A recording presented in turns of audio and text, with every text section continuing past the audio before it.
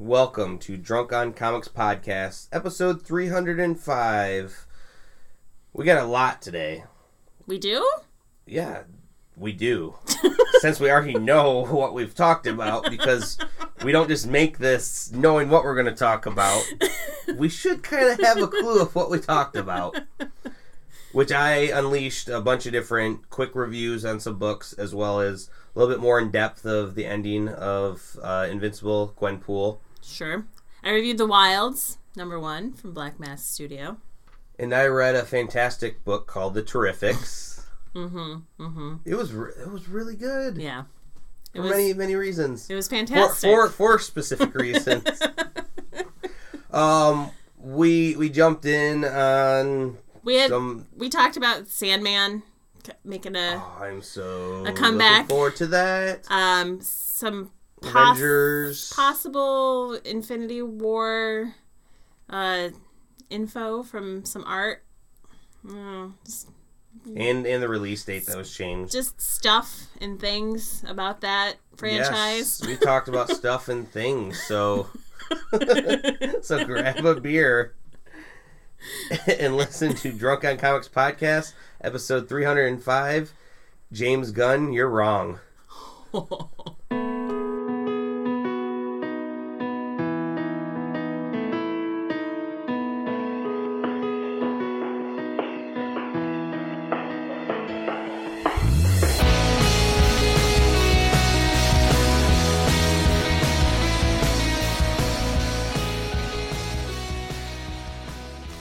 Oh, if people only knew the shit we get up to. Well, they can hear most of it, because we don't turn it off. That is true, very much so. It's just sometimes the funniest things happen before we hit record. I do want to say I do love when we talk about our personal lives a bit, but there's a lot of comic books I want to talk about. Yes. So I want to briefly say the giant fundraiser that I was a part of that I didn't even really mention because it's outside the comic book world, but an amazing organization, Friends and Family of Cystic Fibrosis. We had our annual auction where people go up and make date packages, and from what I was told, we beat last year's number, which was 110,000. I believe we got 114,000 this year. That's awesome. Which I didn't think we were going to do. Wow, hell of a fun night. Yeah. It's all because you did the dance of the 9 veils or some shit like that on stage. No, it's because I shaved my sexy 3-foot beard. Which I didn't even know was 3 feet. You must have been smushing it against your face. It wasn't really. It was about a foot, though. Yeah. I mean, it was. I don't know. I'm a guy, I guess. I can't measure. It was really 3 inches. Lynn's shit. But anyways, so I just want to say to everyone that came out and supported that, though, near and far away, thank you. Next year maybe I'll advertise a little bit more and try to get some more comic book nerdage in there. Oh my god, you could totally throw together an awesome comic book package. I have already thought of that. Yeah. And I'm thinking of how people could possibly, I mean, a big part would be drawn into a comic book thing. Right. Knowing certain people, I don't know the legalities of how the big publishers would allow. I know the indie ones, they could just do it right away. Right. But I'm looking convincing them to do it is the big part. For a worthy goal as such as this, I think it would be. And I'm looking at mainly Stegman, because everyone loves Spider-Man. Right. If I could get him to be like, just, can you draw, like, I'll put this in the package, it'll raise a lot of money, and then you get their likeness and draw it. Just a background character. That would be, yeah. People would just be happy as shit to tell all, guys, I'm in a Spider-Man comic. Right. So that would be awesome. And I have been thinking about that, and that's something I might do. Yeah. I'm going to start early. There you go. Because then if I don't have a good package, I'm going to... I want so many things to say right now that I'm just not going to. All right. I want a quick rundown. I have so many things I want to talk about. You read a lot of books. Yes, and I've been doing that a lot lately. You have. I've been I've been a little upset that all these good books keep coming out. I mean, when Marvel retcons everything, then I'll have a lot less books to read. Right. So I'll be like, this is fucking stupid. But Transformers books, amazing. I cannot talk enough about those, so go out and read those. I almost was going to review the Thanos book that just came out because there was a major awesome... They're in the future right now, and there's future Thanos with... Old Man Thanos. Yes. Yes. And then we have, the Ghost Rider who has part of the Time Stone and all this random shit that's going on. Who's the Ghost Rider now? Frank Castle. Yeah, that's what I thought. So, and actually this one explained... Okay, we'll briefly go. It explained how Frank Castle became the Ghost Rider. From when Thanos came to Earth, he pretty much beat up everyone, and Frank was one of those people that he wasn't cosmically powered, but he's watching it all, go up in the air, and he's still trying to kill off all the minions and everything, but he dies, and he makes it under his last breath, like, I'd give anything to get revenge. And there's Mephisto. Spirit of vengeance. So okay, turn you into Ghost Rider, so that he became Ghost Rider. And then there was, God, I don't have the comic for me. If he then went from that to being, then his third iteration, because he was talking about how he's made the deal with the devil 3 times. Galactus was coming to Earth, and Galactus was hurt because of a fight with Thanos, so he made a deal with Galactus to then give him some cosmic power, and he will help him revenge on Thanos. So then he became the Herald, the Ghost Rider Herald of Galactus. And then the third time was when Thanos was pretty much going to kill them all, and then he made a deal with Thanos to work for him, which I think he's still going to secretly betray him because that was his whole goal. But there was some worthy shit that happened in this book that I don't want to give away because I'll probably next comic, because that last page you always want to talk about, but you're like, it didn't reveal enough of the story, but it was so amazing. That's what happened in that book. Also, Saga came out again. Yes, out of hibernation. I picked it up. I just didn't get around to reading it this week. Well, I do want to say that for the most part, I may have mentioned it before, but I don't think I had because I didn't want to get tomatoes thrown at me, and I'm just imagining me having some criticism of this book would have people be like, boo. Right. However, when this story first came out, I didn't quite get it. I thought the writing was phenomenal, but I thought too many characters were being introduced and too many different aliens that I'm like, obviously we're focusing on the main characters, but there's this creature and this creature and this creature, and I felt like it was too much. But after reading it now, they've kind of fleshed out some more of these life forms, and not just the characters, but their, race, I guess you'd call. Because when you have a giant, spider assassin person, is that just one person and you just drew her because she looks fucking sweet? Right. Or is there a whole race of them, and do they act like this or stuff? Or with the amphibians and how they, look and how they interact. It's getting a lot better to where it's now we can focus on the main people instead of me just being like, who's this random looking creature that just looks cool, but it came out of nowhere. Right. That's what I criticized at first. So fucking amazing. I'm not even going to talk about all the love and everything that comes in this book, except for, how there's always the quotes and everything? Yeah. So towards the end, explaining, this hit home for many different reasons, but anyone can kill you, but it takes someone to really hurt you. Oh. It takes someone you love to break your heart. And I'm like, damn, how does Brian K. Vaughan come up with all this shit? Well, he's a genius. Yes. And is what it is. And the story is still great, and I never truly am paying it.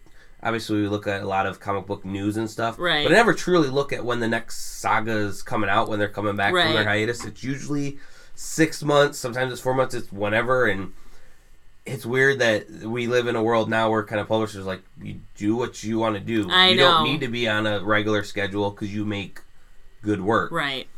And I'm happy when it comes back. So now I know that I have a couple months now to get in. And then the one thing that sucks is I'm so caught up. The last year, I kind of didn't pick up a lot. then I went and got a trade, and then I'm like, oh, I'm caught up. Yeah. It's good to read over again, though, because I feel like Saga's one of the types of books where you, especially after the hiatus, you read the new one, and you're like, okay, and you remember what happened in the last issues, but it's nice to start from the beginning and read it all the way straight up into that point. Mm-hmm. I think it just adds so much more to the story. Now, the one that I want to talk about a little bit more in depth with is The Unbelievable Gwenpool, number 25. Is this her last one? Yes. Okay. Written by Christopher Hastings. Artists are Gurihiru.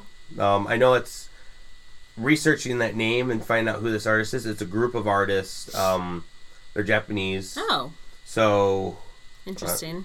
I believe they're Japanese. It's like a collective. Yes. And they need to have translators that work for them when they work on comic books. Oh. Which I guess I kind of can see a little bit of like. I don't want to say it's. They're the artists that have been on this book for forever, and I think they're amazing. Yeah. So however that group works, right, is totally cool. Now, it's definitely an anime style, though. Yes, but it feels like it fits in with almost with the Marvel universe, yeah, but in a more cartoony-ish which way. Works, but not too cartoony. Right. I love that with her breaking the fourth wall, she's able to. Oh, I like how she's in the gutter. That is which is what you call the empty space in a comic book. That's funny. And that is the future Gwen. Kind of, and it comes full circle within this book. This book is so meta, just like the whole series has been about her knowing that they're comic book characters. Like from issue number 1, when she knew she needed to go get a superhero suit. She knew she was zapped into this world from our world, from the real world, and she knew that if you're a superhero, though, you're pretty much immortal. So she needed to just have a superhero suit. Right, and that made her a superhero. Yeah, and that's kind of how she got the random, like, kind of Deadpool. She liked Deadpool, but when also finding out that she just didn't become a knockoff, like, Spider-Gwen. Right. Her last name is Poole, Poole. But looking like Deadpool then made her Gwenpool. Yeah. But the suit pretty much saved her life. But then she realized she was in it, realizing they're all fictional people. Right. Why does it matter? Especially after she had some heartache with some friends that she had met that kind of died and other things that happened. And so what this kind of goes into is how much she has changed after being within the Marvel universe. That she's realized, though, these people they're real enough. Right. Even though she knows she's in a comic book, they are, to her, real, and to each other real. So it's just a different universe and a different way of thinking. And this goes through a lot of her exploits in the last. She knows that her book was coming to end because she just knows that. Right. And she thinks that's totally how her life's going to then go. She's going to be snuffed out of existence. But you have kind of her bit of future self, which they make the joke of, are you only the future self because your hair's a little bit longer? Like, yes, like no big like scars or cable type things. But how you live on from when the solicitations happen, or in like 20 years when some kid goes and finds you in the bargain bin and then starts rereading you are alive then. Right. And it was really, I can't explain how it just made sense. Because we're comic book readers and that's how we think about it. Yeah. She's talking like a fan, which she is in the books, right? Mm-hmm. That's how she starts out in our world as a comic book fan. And she thinks about it the way all us nerds think about comic books. They tied up a lot of loose ends within this too, because they were able to go around to many different things, because they are looking, sitting in the gutter, they're looking at the pages of what's going to happen, and it was very interesting. It was something that Doctor Strange didn't quite understand what he had, but then he found out, and it's this watch. And when it's first given, it says 15. I right away kind of was guessing what it was. Gwen kind of starts to realize it a couple pages later when 14, and then 13, and then 12. The page numbers? Yep. So she only has so many pages left to finish up what she needed to do. She wanted to kind of have some team-ups, so she went around... Howard the Duck. Because she started off as just a random comic book cover, and then got introduced in Howard the Duck, and then got her own series. So she's going through. She always wanted to talk to Spider-Gwen. Yeah. So they had that happen. That costume is still fucking awesome. I know. And this is where, too, like, they're talking, about, she sees a person trick-or-treating, and... That's her. Yeah. Like, she's cute. realizing how much she's influenced the world, and... MODOK being one of the first baddies that she fought and everything. Yeah. Kind of goes off to be like, whatever, we're going to have a happy ending and leave. But just, I'm getting anxiety seeing this countdown. Like, how's it finally going to end? Like, what's going to happen? And within, comic books, time isn't really of essence. One page where, tying up a loose end with one of the cops, and she's like, I did this, but I really got to go. I can't waste any more panel time on this. And they're like, what? And she's like, bye. But you see her, going through, and... Who is that? Is that Fing Fang Foom? Yeah. Just her, Ryan. You don't need to know what like the never-ending story style? Yeah, I did think of that. You don't necessarily need to know what was all coming up, but she is saving some little girl that was kind of getting picked on, and she's just showing she's a hero. It's one of those montages at the end of the comic book where you don't need to have everything set up of how she got Fing Fang Foom, how MODOK showed up and was like, all right, I'm done with you guys and everything. Her going and talking to Squirrel Girl, because unbeatable. Yeah. With the unbelievable. So when they go to Mephisto, there's no way that they can't, win. And it got to the point where you see that she's aged a little bit. So all these adventures in the last couple of pages are happening through time. Well, kind of, are happening just a little bit more, because there was a girl that she had saved, and at this point, she's explaining how she looks young still. Right. But you see, she has the longer hair, so she's aged a little bit. Where this little girl, who was a background character that she had just saved with Fing Fang Foom from getting beat up, is now old and in hospital. That's interesting. Again, very... Yeah. I don't know another better word than meta for it. That's what it is. Of how, how are you... She's asking, how are you so young? And she just goes, I put on a costume.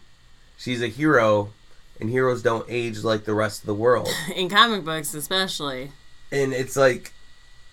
And the girl is like, so you're not a background character like me? And no. And then she's like, but I got to get going.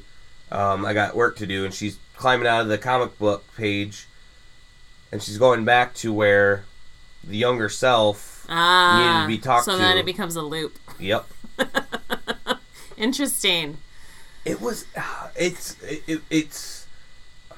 I don't know how you could wrap up a comic book as well put together as this. Right. With a person that has, like, near infinite power. Right. I mean, she can jump into the gutter if she wants. It sounds like the perfect book to me, where if somebody was like, I just don't get the appeal of comic books, you just say, here, read this. You'll understand after you read this. Because to me, it sounds like it perfectly explains comic books as they are to fans of them. Mm-hmm. Which I think is really cool. And it's an awesome way to wrap up a comic book. Yeah, I don't know how... I'm sad that it's done, like most comic books that you like. Right. But I don't know of a series... I mean, yeah, there's been other series that have wrapped it pretty good.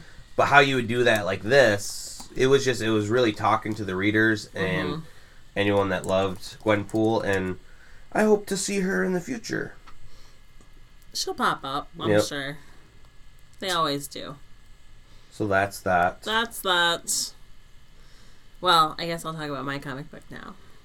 Since you ran through 12.5, and I have one. I have one more still, too. So, this week I read The Wilds from Black Mask Studio. It's been a while, so I figured I would, go back to a Black Mask comic. They're always just so good. I don't know what it is, and it could just be me, but I like almost everything that comes out of Black Mask Studio. But anyway, it's written by Vita Ayala with illustrations by Emily Pearson. So The Wilds is very much a Walking Dead type story. Like, there's actually, to me, basic plot-wise, not a lot of difference between The Walking Dead or any sort of zombie end-of-the-world type comic book and this. Yeah, well, okay, yeah. Just in the basic plot concept. So there's a virus that happens, it starts mutating, and then people get this illness, and then they start mutating, and they become like these abominations, is what they call them. It almost seems funny in the side of, it's a pretty virus, though. I know, and that's the one thing is like, so they give you 2 pages to kind of explain what's going on, and it's your very basic, like, this virus started, and people started getting sick, and then it was like the flu, and then people started getting violent with each other, and then they mutated into like these abomination type creatures, and that's how you get to where you are today. And then it introduces the main character, who is a runner. So her job is to literally go from the compound and either deliver stuff to other settlements, because now we're way in the, we're in the Walking Dead portion of this, where humanity has already declined. Everyone's set up their own little societies everywhere, and she's the person that runs in between them to like deliver stuff. Okay. And on the way, she'll stop and... Did they say how long it's been? They do not. Okay. Nope. They just poof. You're just there. From what it sounds like to me, runners are people who have been saved by people who live in these settlements, and as payment for them being saved, they become a runner under a contract, and once they've done so many jobs and brought back so many things of value, then they're freed from their contract and they become just normal citizens of these settlements. Okay. Which is, I thought, an interesting thing. Like, instead of doing the Rick Grimes test where you ask how many people you've killed and how many zombies you've killed, it's just like, we saved you, now you owe us, so you have to work for us. Very much more of a Negan sort of style of things. Less violent.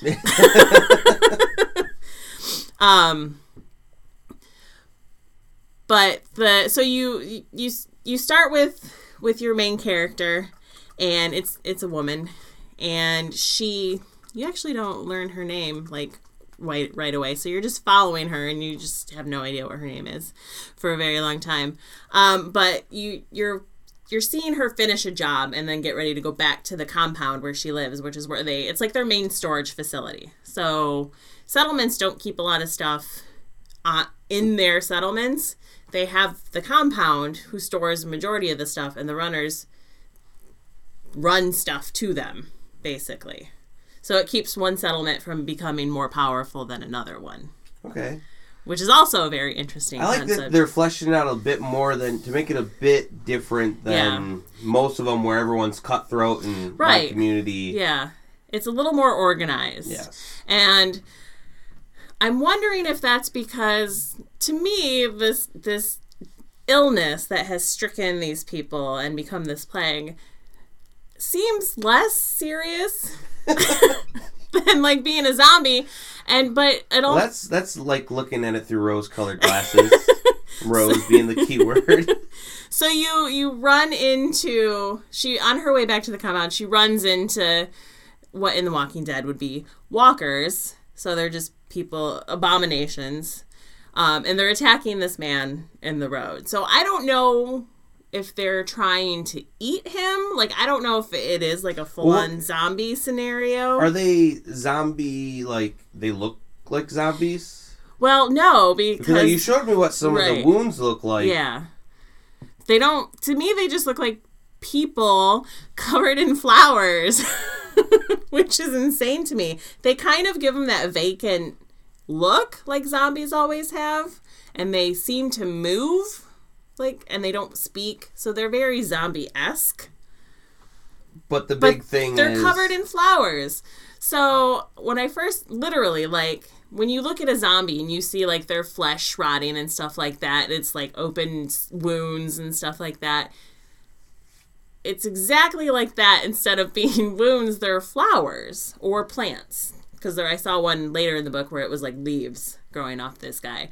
And I haven't determined yet whether it is purely just a visual trick that the artist is using in the book, or if this is literally what the illness is it's turning back to nature. It's almost like a reverse evolution. You know what I mean? Mm-hmm. So instead of turning into dirt, we're turning into plants. But a couple panels in, you see one of the other zombie-esque creatures pulling one of the dead ones and setting her up against a tree, and her flowers start covering the whole tree. So it has to be more than just a visual statement that they're making. Is this the Happening? They were all turned into zombies. Nature versus the people. Oh my god, I didn't even make that connection. The trees fighting back. If it is, it's better than that. So, and there's blood in it, so it's not like this is a replacement for gore. Well, that's what I think, though, because obviously they aren't explaining this outbreak yet. But I'm also kind of half joking, but also saying it obviously has to do something with wild. Obviously, it's called the wild. Right. So if it is some tree virus or someone that saw how trees can replicate, mm-hmm. and that might be how the infections... it doesn't look like it's The Walking Dead where you're automatically already infected to grow flowers if you prick your finger or something. It's definitely... that'd be cheap for a girlfriend, cut myself a little bit. Here's a bouquet of roses. It's definitely a virus because when she goes to save the guy that's being attacked on the road, she starts shooting him and she's like, close your eyes and shut your mouth because you don't want contact with their blood because then you would be infected. And I don't know if it's one of those situations where you die the minute you become infected or you don't die, you just turn. Because it doesn't seem to be an undead situation. It's not like they died and then came back to life. They're just infected, which is a little bit different than a zombie situation. But I thought it was a really interesting take on it. And I can't wait to see where they run into people who have maybe been infected longer. And they're full on tree people and Swamp Thing type characters. How far the mutations are going to go in turning into plants, if it's going to go that far. In Walking Dead, you see zombies walking around almost to the point of being skeletons, but then at that point, obviously, they would fall apart. But they get right to that edge, so there's always the evolution of the zombie from the newly dead to the been dead for a really long time. This is a precursor to Middle Earth, and this is where Tree Beard was formed. They're treants. So, I mean, it's just, even though it's a story that has been told before many times, it's just a new, interesting take on it with the nature aspect and the way they've built this society and having it be so organized already, which either they pulled their shit together very quickly or it's been a long time since this whole thing started. I don't know. This is Poison Ivy's paradise.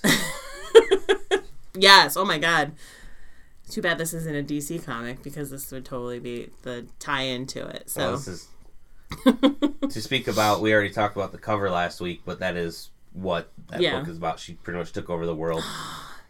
Through plants. So everyone, even Superman. There's two people. Well, Batman, Catwoman. God, who was the other person? I think there's one other person that they inoculated, but yeah, pretty much. That's good. Everyone else is... Did you ever read that run of Swamp Thing? I think it was written by Alan Moore, where Swamp Thing turns Gotham basically into like his own personal I've heard paradise. of it. I didn't read it. That's it. Very similar concept, but probably one of the best Swamp Thing runs ever done too. But anyway, so the book is really good. I'm very interested in what happens next, especially with the plant/flower aspect of it. So there you go. That's my review for the week. Alrighty. That was a terrific review. You're such a... What? It can't always be fantastic. I mean, sometimes you just mix two properties together and you call them something. I need to talk about The Terrifics #1. Okay. It's a book, again, another one of the new age of superheroes from DC. When I saw this, I'm like, are they honestly doing this? Is this going to be a joke? Because this is the Fantastic Four in more ways than one. Because there are multiple reasons why. Yeah. This written by Jeff Lemire. Ton of different artists throughout. You sold me on it. Yeah. Well, I knew. Honestly, you should read this because going back to last weekend when you asked me about why I love Fantastic Four, I'm looking at this of like, I'm going to kind of like rip this apart because it's trying to be the Fantastic Four. And it is, but it's not. We have Plastic Man, who was an egg up until this point, wasn't he? Yes. This is also coming out of Dark Knight's Metal, which hasn't wrapped up yet. Mm-hmm. So it's interesting that some of these are kind of spoilerish. I hate it when they do that. From that, because I don't necessarily remember him getting shot into the Dark Multiverse and them talking about how there's no living things there anymore. So obviously, whatever concluded in that is the Dark Multiverse is still a thing, but there's just not anything there. Right. And Plastic Man is a very interesting person because he is what's it, the de facto like can do anything type superhero. He can morph into anything pretty much. Yeah. His body can he's stretched like Mr. Fantastic, but he's more powerful than Mr. Fantastic. Yes. Because like I said, what he can, he's turned himself into a hot air balloon by sucking in air at one point. Right. He could turn himself into anything, and he's always in a state of not ever being like truly like solid. Right. Like, he's always like got some stretching where Reed will be. He'll do it on purpose sometimes. Yeah. One of the most OP things that I've ever seen Mr. Fantastic do was when he was typing something, and he had his hands stretched into like two other hands, that then his fingers were stretched into like other small fingers when he was like typing up and doing all these things. That sounds terrifying. It looked terrifying, but you know that he was doing it because he was trying to get right. So you have Plastic Man in here who pretty much just kind of came out of the egg and is pretty much being told that he needs to do this, this, and this from Mr. Terrific. Right. Who I honestly don't know much about. He's the third smartest person in the DC universe. I know him from Arrow. Like, he's a character in the TV show Arrow. I didn't know much about him prior to that, but he is definitely the third smartest person in the DC universe, which says a lot, because you think of there being very smart people in the DC universe until you look up the list of and you realize, okay, let me stop. He's the third smartest person on Earth in the DC universe. Which is a caveat, because there are smarter aliens, probably, than anybody on Earth.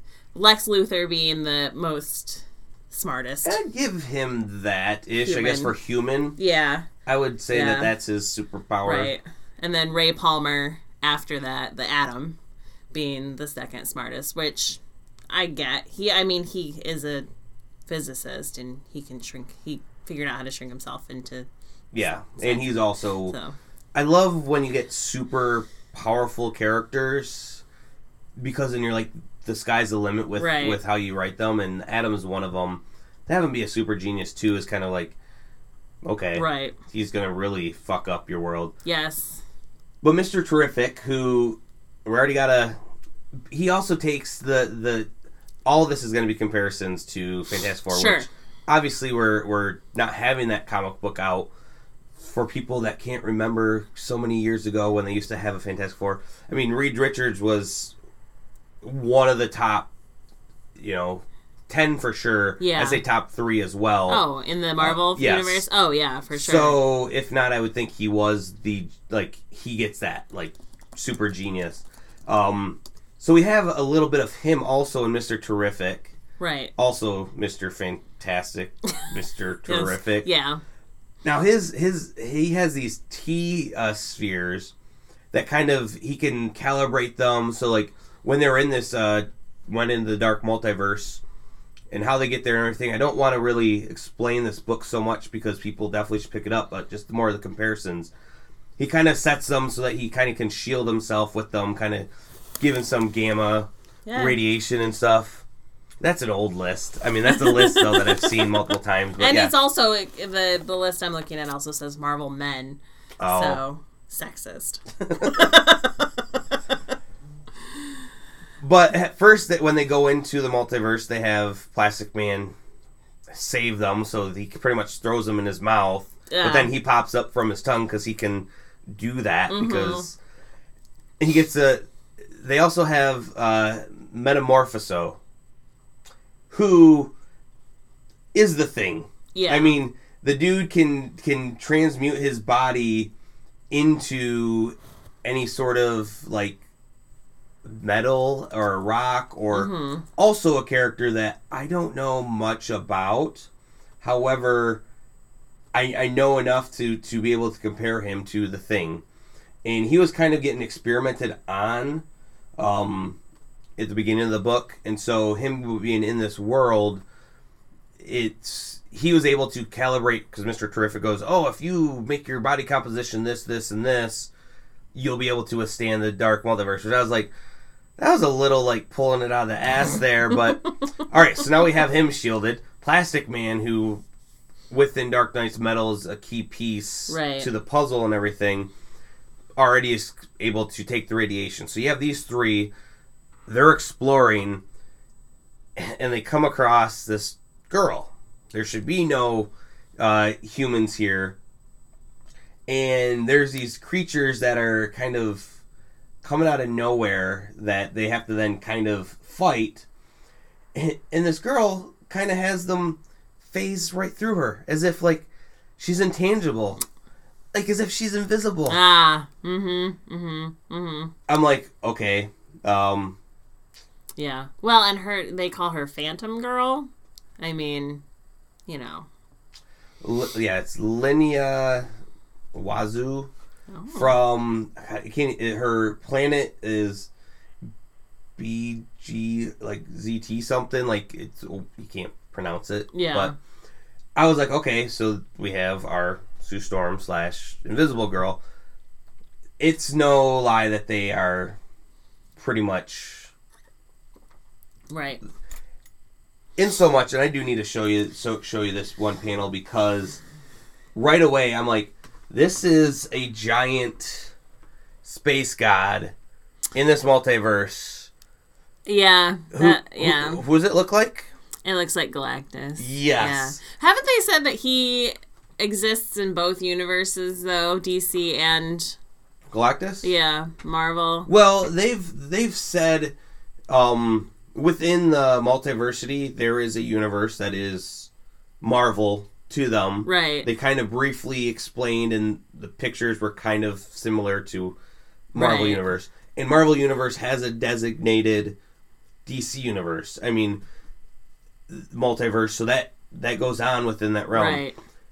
We've seen it within when they had the Amalgam comics and then the DC versus Marvel, which, well, I'll just talk about it now. Now that Bendis is over at DC, he wants to seriously see another crossover. And this may be the closest we can get to it because of the weight that he still has. Right. At I mean, you heard that he got a movie deal now to work on an X-Men movie with Marvel. Yes. He got that after leaving already. Right. So he's still able to work for both companies. if anyone could make this happen, which I would love to see happen, they still have the shared character access that had the whole jumping across the different realms. And not only that, there have been a lot of in-jokes lately in both the comic book series. We talked about one last week. Yeah, with the whole Jarvis thing. Yeah. Oh, and the Marvel, Captain Marvel. Oh, no, okay, so I did talk about the Jarvis. So, in Green Lantern, I forget, I just saw the panel of it, I didn't read the book, but they were talking about how he called someone that was a robot, something, he goes, well, at least they didn't call you or something like that, which, going back to not the Butler Jarvis, but going back to the movie version of Jarvis. Yes, and like, that was blatant there, and many people have been speculating with so many things that have been kind of being talked about within, either they're kind of making up now, or something might happen. Right. Someone's trying to be like, hey guys, let's not always fight. There's no reason to. I mean, no, well, there is reason to keep them separate all the time, but you don't need to, fight someone. Let them fight at the box office. We already know who won. But here, but like I said, the whole Galactus body that this definitely was. It totally, was definitely, some more. It ends kind of, cliffhanger of, what the fuck's going on. I'm definitely reading it for not just because Fantastic Four analog, but also it was an interesting enough book. Right. I would say even if there wasn't a Fantastic Four book that this is blatantly copying, I would still say, I mean, think of it too. They go to another multi-universe, which Fantastic Four does. The main argument against this that I have read is that, yes, it is a Fantastic Four ripoff, but Jack Kirby wrote Challengers of the Unknown before Fantastic Four even existed, which is the same exact sort of team as the Fantastic Four, so one could say that Marvel took from DC, and then DC is now taking back what Marvel took from them. And I will say, okay, I'll pretend like I didn't know that. But I'll say is, I would still read this book. It was very well written. Surely, like I said, people are going to be picking it up for one particular reason, but just pick it up even if you're interested. I have tried to start researching more of Plastic Man and how, like I said, powerful he is. He's in a lot of the big crossovers and everything. Now I need to do my research on Mr. Terrific a little bit more, because I want to know these characters enough of why I'm reading about them. And I'm just waiting for their Doctor Doom. Yeah. Like, Lex shows up. Yeah. Scarred my face. Need this power armor now. I learned magic, too. I like Plastic Man. I don't know a ton about him. I think he's funny. Like, when I first read, I think it was in 52 when I first was introduced to Plastic Man, even though he's been around for a while. And I was like, why do they need him as a character? Because they have the elongated man already. They already have a stretchy character. Why do they need another one? But he is completely different than the elongated man for the exact reasons that you said. But he's also goofy as fuck, which I enjoy. Just the things that he says, like I said, some of the dialogue with Mr. Terrific telling him to do these things and stuff, and because he's physically the only one that could do some certain things, like, why do I need to do everything? Yeah. Like, just kind of complaining like a little baby, but like said it in such a way that was like sarcastic, like very good dialogue that he can have with characters. Sure. And his costume is hilarious. Like, his costume makes me laugh. I don't know why. It's so different to me than every other costume. I do need to, and I did mean to research it before talking about this book of why he was stuck in an egg. I briefly heard a reason, but I guess he's been missing from the pages for a while, and he's just been cocooned in this egg, which looked like a body of him, which was just like so dumb but funny. And I do know that he got, in one of the medals, he's getting shot out of a cannon for reasons. I forget, that's supposed to jumpstart the Dark Universe come in, and so that's kind of part of his key part, but yeah. Interesting. Yeah, so that's all the books I got to review. All right. And we're farther way down in the Let's make it another 2-hour episode. Uh, Nah, I don't know about that. We'll quick run through some news, though. My first thing, we didn't discuss it, but I have to get it off my chest because I almost had to call into work on Monday morning because my boy, Kevin Smith, suffered a massive heart attack this week and almost died. My life we would be having a completely different podcast this week if that would have happened. I don't know that I would be able to carry on. So he made it, and I'm very excited. But good on him. He survived the Widowmaker, which is called the Widowmaker because most people die from it. But I'm glad he's getting better. I am glad he's getting better too. His picture that he posted though, I'm just like, that's not the face of normally someone that just had a heart attack. Like, I know. He looks kind of happy and. I know.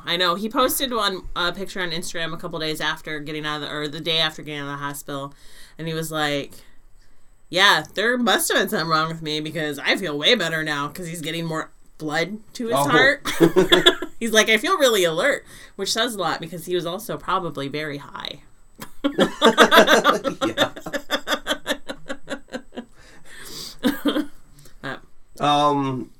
So kind of big news because it doesn't happen this late in the game, but Infinity War has moved up its date. I mean, you hear, sometimes the slate for next year is going to change a bit, or even 6 months out, but not only I can do the math, March, April, 2 months out. Yeah.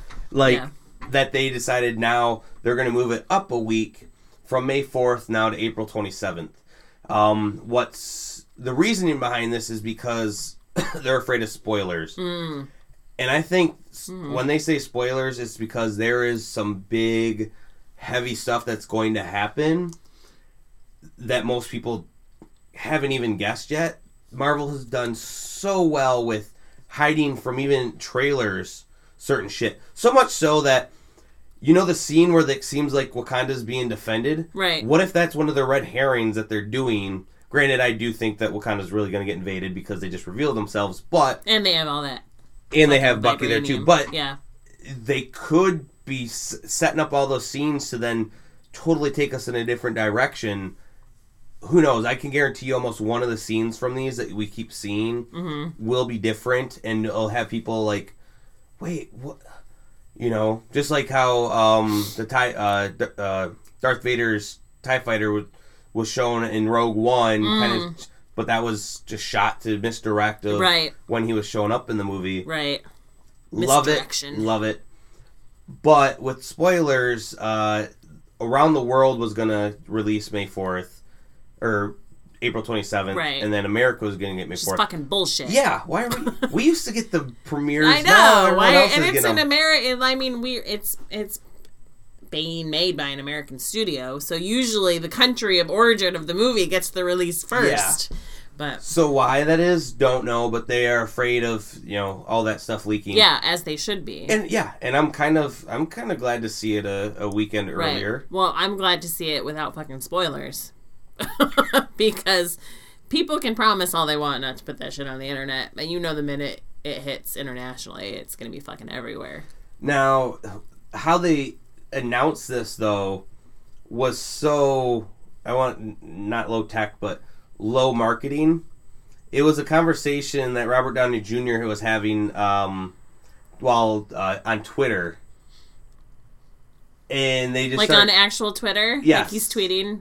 With Kevin Feige, and pretty much what happened is, so we're moving the date to the 4th. Okay, cool. Like, wow, that was... Isn't that funny, though? That's literally all they had to do, and now everybody knows it.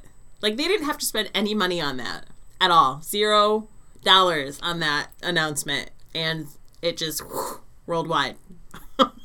Yep. Super smart. So I thought that was genius. Well, as are most decisions made by the Marvel movie makers. Yeah. Except for this newest one that you are in disagreement with James Gunn. Whoa, wait. Well, we can go into that. I was going to talk about some other spoilers about Let's do this one first. Okay. Because well, why? It's wrong. We don't even need to mention it. Well, James Gunn has said that it's right, and he made the movie. So that doesn't mean he made the fucking character in so the history of the character. So James Gunn has come out and said that Baby Groot, who is now preteen Groot, is not Groot, but Groot's son. So he's not a direct replacement. He's not Groot resprouted. He's replacement But Groot. he grew from a sprout. Right. So he is resprouted. But he would be a direct genetic relation to the original Groot, but not Groot himself, right? But he was a part of him. Right. That splintered off. Yeah. So if all of a sudden, let's look at Ash and Evil Dead. His hand then right. grew another him. Yeah. That's not his child. That's his clone. Right. His evil clone. But you could say that maybe Baby Groot came from a seed. But he did. All of us came from seeds. Rocket, though, didn't pick up a seed, though. He picked up a twig. splinter. Yeah. Which could have had a seed in it. What kind of seed? You should see the look Tony just gave me. I'm just saying. In the comics, that's not how it always was. Right. And ever since introducing this Baby Groot concept, no. Yeah. This is the story James Gunn is going with. Baby Groot knew who all the characters were. Did he? Yeah. He did, like, we saw him sprout and then we saw him later, so... We saw him dancing, so yeah. Yeah, we could have learned that. Maybe James Gunn could have learned how Groot regenerates. I just think it's really funny how this whole thing came about with him, because he's actually going into it with people on Twitter now, explaining why he's the son and not, like, a direct, like, why he's not Groot, why he's the son of Groot. But it came about because of this whole Porg versus Baby Groot thing that's going on online, which I think is ridiculous because nerds have nothing better to do. But it's literally, if you had to choose between killing a Porg and killing Baby Groot, which one would you choose? And a lot of people are saying Porgs because Groot can regenerate, and when you kill a Porg, it's dead. I disagree, because Porgs look like they're just the fucking pigeons of Star Wars. They just happen to be cuter. I would personally want one. They're cute. They're cuter, but they're not a person. I mean, I guess, though, I would want a Groot more than a... Yeah. I would not kill a Groot, because a Groot is a thing that has, Maybe the wildest Groot origin. Oh. He was the one other tree character that we didn't talk about then. So, anyway, I thought that was kind of funny. And Tony disagrees highly, and I like getting him agitated with stuff like that. So going back to Avengers stuff, there's some promo art. Now, granted, it's art, though. Yes, and it's promo art, so who the fuck knows what their plan with this is. But it's these gems, multifaceted gems, and it says space, soul, power, time, reality, mind. And within the gems, you see the pictures of the people that kind of have had these gems. Right. It's the character where the gem originated. Yes. So the movie, the characters, so like the time gem is the Eye of Agamotto, so that's got Doctor Strange in it, and like the reality gem is the Ether, and that's Thor. So you go through all, and you know all of them. And we know all where all the gems have come from, except for the Soul Stone. We don't know where who has it, where it came from, and how it originated. Right. If you use this art, you see Iron Man in there. Right. Which seems ridiculous. Yeah. I don't know where it's been hiding. I don't know if it even matters. It may not even matter. They could just be throwing Iron Man in there because they needed to put somebody in that fucking stone. And very well, yeah, because if they show who should be there, right. T'Challa, then we would know exactly where it's at. But, one could argue that it has something to do with the arc reactor, which would be stupid. But it would be hilarious if that's what it was, because then it's been under our noses this whole time, and nobody thought of it. Or it could explain Tony, once it gets taken, he becomes asshole Tony because he has no soul now. Right. So, who knows? I think it would have been better if they would have just kept it blank, since we don't know where it came from. But I guess visually speaking, it's just one of those things. It could be something, or it could be nothing. And Marvel has gotten very good at dick teasing us with stuff and being misdirecting with their shit. So it's probably nothing. It probably has nothing to do with Iron Man at all. I'm trying to think of what movie it would have originated in, and it just doesn't. Did he get it when he went into outer space to fight those Chitauri aliens and it somehow fused with his body and he didn't know it? That sounds unreasonable. Yeah. So, well, another poster that's come out is having the Black Order. Yes. First kind of depiction of them, and we have Proxima Midnight, Corvus Glaive, the Ebony Maw, Cull Obsidian, along with Thanos there.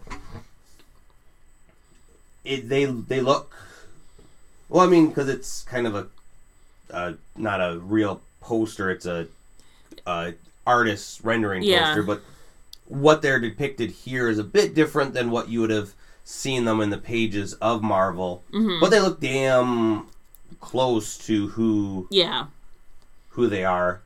Now, some of the things that people have been talking about is Lego spoiling a lot of stuff for these movies. Lego? Yeah. Well, like by releasing like Lego sets? Yes, because then when you see the Lego sets, you're like, this character is fighting this character. Is that how it's going to show up in the... Because you always have like a villain within the sets. Right. With the heroes. Yeah. So, is this person then going to be fighting this person in the movie? I'm not going to spoil what the sets are and everything. You can look them up online, but it tends to favor that way. Yeah. I mean, and plus it goes to my thought of they're going to be broken up. They're going to be fighting different characters, and I think it's because they're going to be going towards the different ones that have the stones. Right. Which would make perfect sense how it all goes about. Yeah. It's so...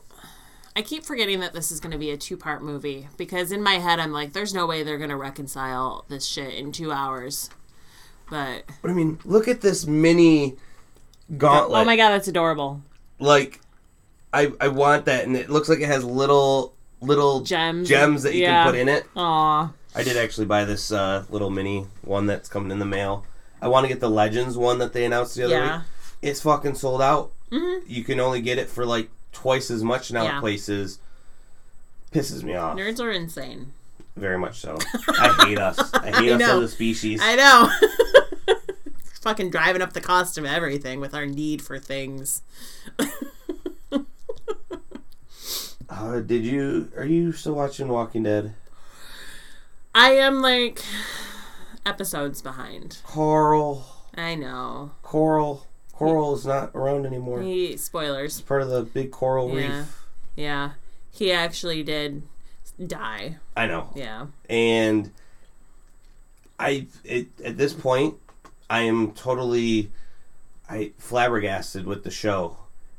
As we've said before, even some of the other seasons, how Andrea sucked in the show, but amazing in the comic books. Yeah, she was badass in the comic books. And I can see artistic directions, different takes. Not everything needs to be the same. Right. This is one of those, though. How do you have Rick go on? Well, and The Walking Dead is a story about Rick and Carl. And now you just don't have half of the story. I mean, I have friends that have not read the books, but they, on our email chats that we have, bitching about it. Like, what the fuck? Yeah. Like, that just doesn't make sense anymore. Now we're going to get Rick being all moody again, like always. That's my least favorite version of Rick. At least in the comic books, that only happened like one book, and then the rest of the times he's either just like stone-faced. Right. That you're like, you don't know what he's going to fucking do. I mean, even recently, him keep going and crying on Andrew's grave, those were cool, keep moments, but the rest of the time, he's stoic and I gotta be brave for everyone else. He just sounds like a whiny bitch. He is. And this is my problem with the Walking Dead show over the comic book. every time I watch the show, I find myself thinking, if we were watching this from the other side's point of view, like if The we were zombies' point of view? from like Negan's. Okay. Like if this was a show about Negan's crew, Rick would look just as shitty in the show as Negan does to us now, because he's such a fucking fuck up all the time in this show. And he's fucking a dickhead, and he's moody as shit, and he's caused so many of the problems that they have. Yep. He's never the solution. He's always the problem. If they killed him, the world would be a better place. Yes. And my friends were going on about how this show is so dumb and stupid, and they're like, where's it going to go from here? And they go, I guarantee some fucking thing's going to happen where Rick's going to become Negan's best friend or something. And I just replied, don't read the comics then. Yeah, don't read them at all. It doesn't matter Well, they anymore should, because anyway. it's way better, Yeah. but also better payoff when you find out they become Right. good friends. Right. Or at least not enemies. Yeah. So there are talks of many more Walking Dead spin-offs in Yeah. the works. I did not like We need- the Fear of the Walking Dead, or Fear of the Walking Dead. I watched 2 episodes of that and was like, fuck this shit. What I liked most about The Walking Dead is it picked up, it's already started. Mm-hmm. Awesome, because I have not normally seen that in many the genre. Right. Fear the Walking Dead, there is a time and place where you get, but then it gets kind of old quickly. Right. And especially when you have this whole other show, if they're not ever going to explain how the virus happened, don't need to see a slow drama of it. No. I want to get to the good stuff, Yeah. which is, I The can't Walking say, Dead. well, I guess it's not the good stuff, so. It is the first couple seasons Yeah. of The Walking Dead. So why they would need to have more, like, they did that crossover of the Alien 2 years ago. Oh God, who the fuck did it? Are you talking about the Noah Wiley? Is it Noah Wiley that was in that? No, not No, it was a comic book Oh. where it's called The Alien. It was Rick's cousin was in. Oh God, I read. Was it the one that took place in like France? Yeah. Okay. Yeah. and how it was showing kind of the outbreak happening over there, and it was like a one shot. Right. And it was interesting to then see another whole part of the world like that. I can see some of that happening, and I would still love to see a medieval town defending Right. with, castles and walls, but it's going to be the same thing. Oh, I'm it was not fucking gonna- written by Brian K. Vaughan. That's what, okay, yeah. No wonder it was amazing. I was like, I know it was a famous writer, but Yeah. I can't remember who. It was Brian K. Vaughan who wrote that. And it took place in Spain. Oh, Yeah. so we were way. Yeah. I mean, Europe. Yeah. And if they're going to do spin-offs that focus on different parts of the world with this happening in, then I guess maybe it might be a little bit different. But I just don't fucking care. No, I just think the TV writers are just shit Yeah. in the bed. Like, there are certain writers that can create universes, Mm-hmm. and they can have spin-off books, 4 even, Right. and it's just fucking perfect. Neil Gaiman is coming back with the Sandman universe, and I cannot be... I know, you were very sad when it ended. Well, okay, so... Overture... No, Lucifer, I was sad when that ended. Yeah. Sandman Overture, which came out... it was... I think 2013 when they announced it, but it was delayed like 2 years. So maybe it was 2 years ago that it finally finished up. Was a prequel to the Sandman series, which Sandman is now 30 years old. Came out in like 88. Mm-hmm. In so much so that it shaped a bit of my love for comic books in the world building. Yeah. And Neil Gaiman is one of the best. I remember also finding out that the library, because when I started reading them, they were towards the end of the series, So which I think was like 96 when Endless Nights happened. But I was able to find the graphic novels at the library, so I was able to start reading these books. Right. pretty much for free. Yeah. And I was like, this is so sweet. I can't wait to go get another one. And I'm like, no, my branch doesn't have it. I got to put it on hold, so I have to wait another week. But I'm telling anyone out there. Poor kids in the 90s who had to actually go physically find physical copies of things. It's such a good series. And from there came my love for Lucifer, which then they just ended this past year.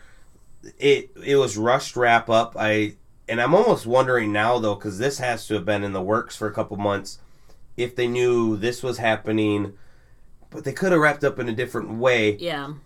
But Gaiman has said how, even from the last iteration of Lucifer, because there's going to be 4 different titles within this universe. None of them written by Neil Gaiman. No, he's going to be the architect, though. Yes. So he's kind of plotting out things, which totally fine having other writers. Oh, yeah. As long as, I mean, we've also had within Dark Knight's Metal, we've seen Daniel, the new Dream, which also has given hope of, is he coming back? I'm not sure, but I hope to God he is. The 4 books that are going to be coming out from this, well, I know Lucifer is one of them. Right. The House of Whispers is one. Sandman Universe, I think. Well, that's going to start it off. Book of Magic? Book of Magic. Which, that was one of them that when I found out he wrote, I kept going to the library. They never had it. So I didn't get to read it. But it was a spin-off of Sandman in those worlds, but it was a whole different kind of universe where Sandman was kind of in the DC proper, but kind of in the more of its own thing. Mm-hmm. So, like I said, Books of Magic, House of Whispers, and then The Dreaming, which that will be my favorite. Because that's going to be following Lucian and how the books that he writes of dreams, which makes anything possible, which is why Dream is so powerful. Right. It's very... Well, this is going to be written by Simon Spurrier, who I guess goes by Cy now. He must have made it big and decided to change his name. And he's written a ton of shit that is always very fantastical. So if he's on that, then I can guarantee you that it's probably going to be very interesting. Yes. I can't wait till this kicks off. I believe it's August that I heard. It needs to be sooner. Don't rush it, because then it'll be shit, and then you'll be disappointed. Sure, but look at this artwork on some of these covers of shit. Like, oh yeah. Besides the Norse Viking Lucifer, which I don't know how that fits in and how that's going to be. Maybe they're replacing it, Lucifer, with a different Lucifer. They've replaced before, but then he wouldn't be Lucifer, and he wouldn't have the same kind of dynamics that made Lucifer. I mean, he could be a new devil of hell, and maybe we're following a different person, because as we learned from Gaiman that it's going to be a different type of hell. Right. So maybe it's, just a new person in charge there. Could be. Or he's just grown a lot of hair. And just dyed it red. It could be lighting. Oh, that's true. It could be lighting. Sometimes hell lighting. Sometimes blonde hair looks red in the right lighting, right? Okay. Yeah, that's true. So, I'm pumped for this. I could not talk about other stupid shit for the rest of the week. Yeah. But I am going to say why they're rebooting The Crow is stupid shit. And we've talked about it before. But it's coming out in 2019. It is. Jason Momoa just feels like he's too big to be the lanky Crow type character. Now that I think of it more, the suit that the bat who laughs kind of reminds me of like a Crowish type. Like he's kind of scrawnier than Jokerish type. That the Crow is just that movie was perfect. You don't need to remake. No. Some things just should be left alone. Mm-hmm. Dark City being one of them. That was its 20th anniversary this year. Yeah. The other week. Such a good movie. People need to go watch that. It does not need to be remade. Right. Because who made that movie? Was that Joss Whedon who made that movie? No, I don't believe so. For Dark City, that seems like a little bit more off his radar. Maybe not. No. The guy who made The Evil Dead. Oh, Sam Raimi? Yeah. Is that a Sam Raimi movie? I don't believe so. What am I thinking of? Evil Dead? No, he did a movie after... Anyway, doesn't matter. I'm fucking wrong. You are way wrong. Alex Proyas? Yeah. Now I'm just trying to figure out what the fuck I was thinking of. Anyway, moving on. Yeah. So 2019 will be the day or the year of... I know who will be more upset than I will. Derek will be super upset. Yeah, he does like The Crow. A lot. Oh well. I like looking at Jason Momoa, so I'll give it a chance. There can be only one, though. There can be only one. Well... And this is the opposite example of how, yes, you can totally... I wish they would stop calling these things fucking reboots. Mm-hmm. I mean, Highlander could take a whole nother McLeod. There were different iterations from the show to the movies. There was 2 or 3 there's different. There's Duncan, there's Connor. Yep. Those are the 2 that I can mainly think of. Yes. They've done a bunch we need to have more Highlander. Highlander, amazing. We can skip the stupidness of number 2. No, wait. Yes, number 2, because number 3 then was, I can't even remember now, because there's like 4 movies. There was a TV show, the TV show made 4 movies. There was But the one with the aliens and everything, I think that was 2. I think so, too. That was really stupid.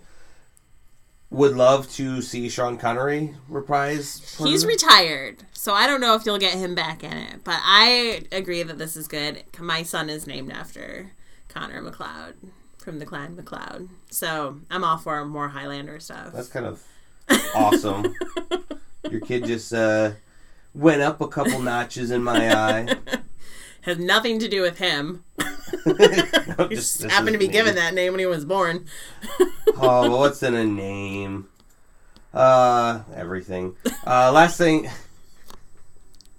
Terry Pratchett's Discworld is going to be made into a TV series, which...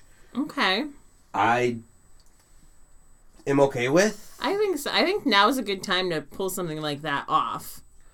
Because of how outlandish it is, though, I'm hoping that they're going to get people to watch this.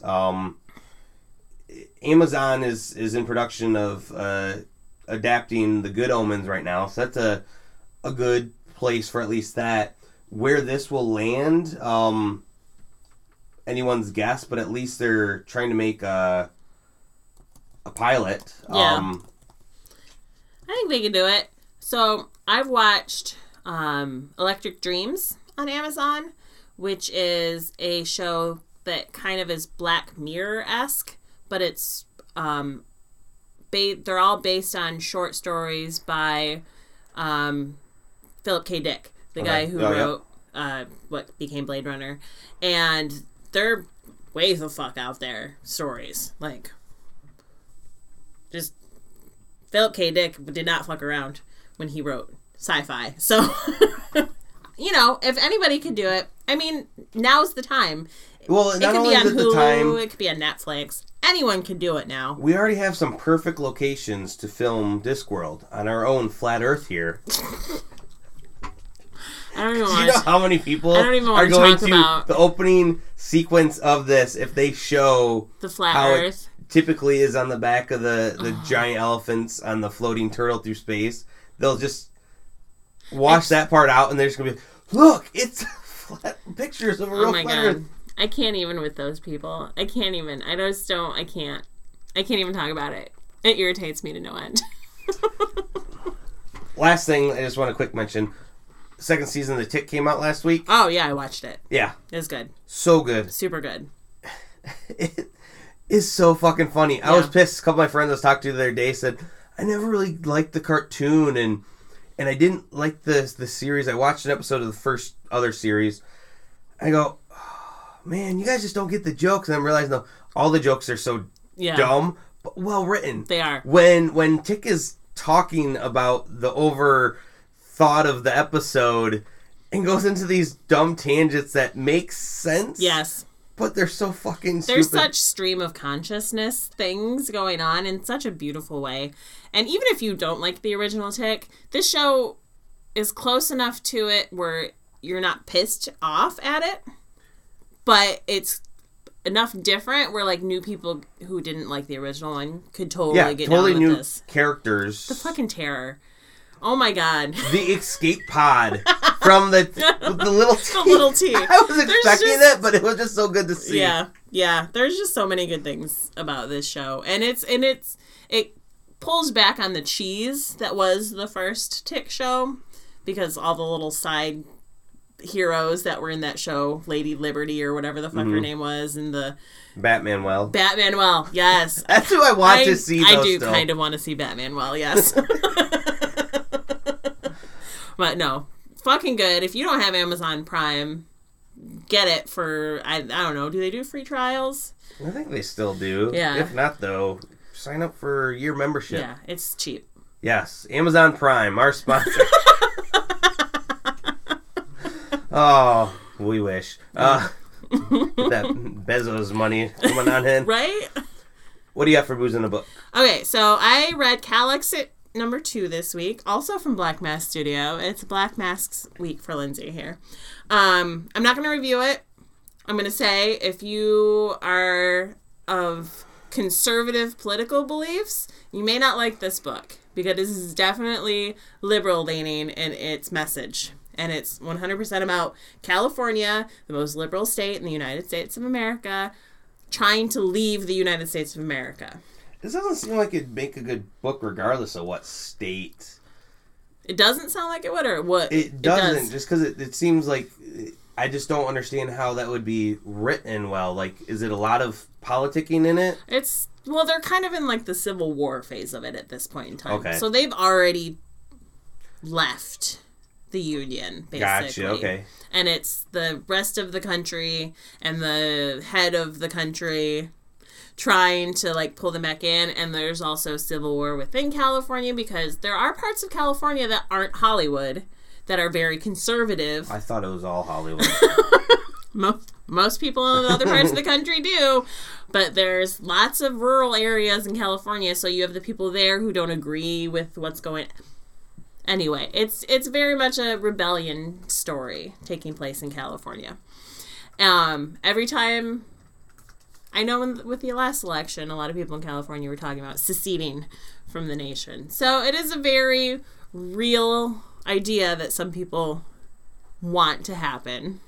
It will never happen in our lifetime, but it is an idea out there. Anyway, it's a good book. And I am pairing that this week with Rebel IPA from Sam Adams. The connection is obvious. I'm not really going to explain it. If you can't figure out what the connection between a movie about seceding from the United States and a beer called Rebel IPA, then you're our core audience. All right. Best on Tap. Yep. So I did remember all of a sudden. Best on Tap this week is The Spectacular Spider-Man number 300, which I have not been reading, but I saw this cover at the comic book store and I was like, I really like that. And it is Peter, ripping his clothes off to get into the Spidey suit, which the idea of him wearing it all the time always tickles me. Like, it's Lycra, so he's fucking sweating his balls off all the time. Probably got a cooling system in it. Maybe. It's Under Armour, it's breathable. So he's hanging on what would be like an illuminated sign, and it's the number 300. And when you look at the cityscape, all of the letters in the title, including the actual title and the author's last name and the artist's last name, are all building tops. So they've built the names into the city, which I just thought was a really cool effect for a number 300. So that's Best on Tap this week. All right. Quote this week. It's pretty simple. It is I am Groot, which stands for I am Groot. Take that, James Gunn. It's hard to argue against. Stay thirsty for us next week. We'll be here.